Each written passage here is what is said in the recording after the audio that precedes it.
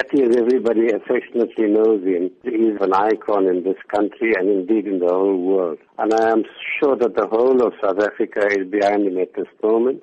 And they're all wishing him a speedy recovery, and so would many people all the world over, because he's made friends and he's got admirers, and he's hosted people at Robben Island over the years, and he's such a widely known person that I am sure everybody's keeping their fingers crossed, and it's been heartening to hear that signs are hopeful that he will make a recovery.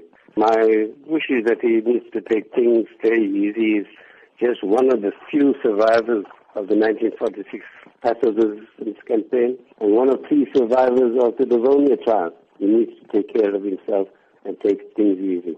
Having commemorated Anti-Racism Week with Human Rights Day as well, and the lessons that need to be taken away from how Ahmed Kathrada has projected himself.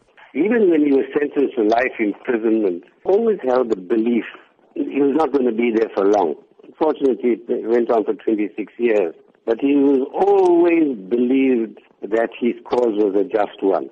He never gave up. One can see that in him right at the age of 87, he's still as active as ever. There are very few individuals like Kathy who were so committed to the cause of the Freedom Charter, and after 1994 to constitutionalism, the rule of law, placing the sun for all South Africans.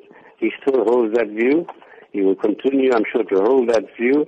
And he's one of those persons I admire for the fact that he was able to distinguish between liberation politics and party politics. You know, in the time of the struggle against apartheid, those who belonged to the ANC, the attitude was my party, right or wrong. Kathy, once we reached the stage of achieving a constitutional democracy, knew that party loyalty didn't trump everything else. As a long-standing member of the ANC, he has not been afraid to be vocal when he believes things are going wrong. And he's among those, along with yourself, who in fact signed a letter penned to the ANC concerned about the sake of the future generations. Yes. What does that say about his ability to tell it like it is? Humility is a hallmark of his character. He prefers to remain very much in the background. But when the time comes for him to speak out on what I'll call the excesses of the ANC, the misrule, he was never afraid to speak out, even if it meant breaking ranks.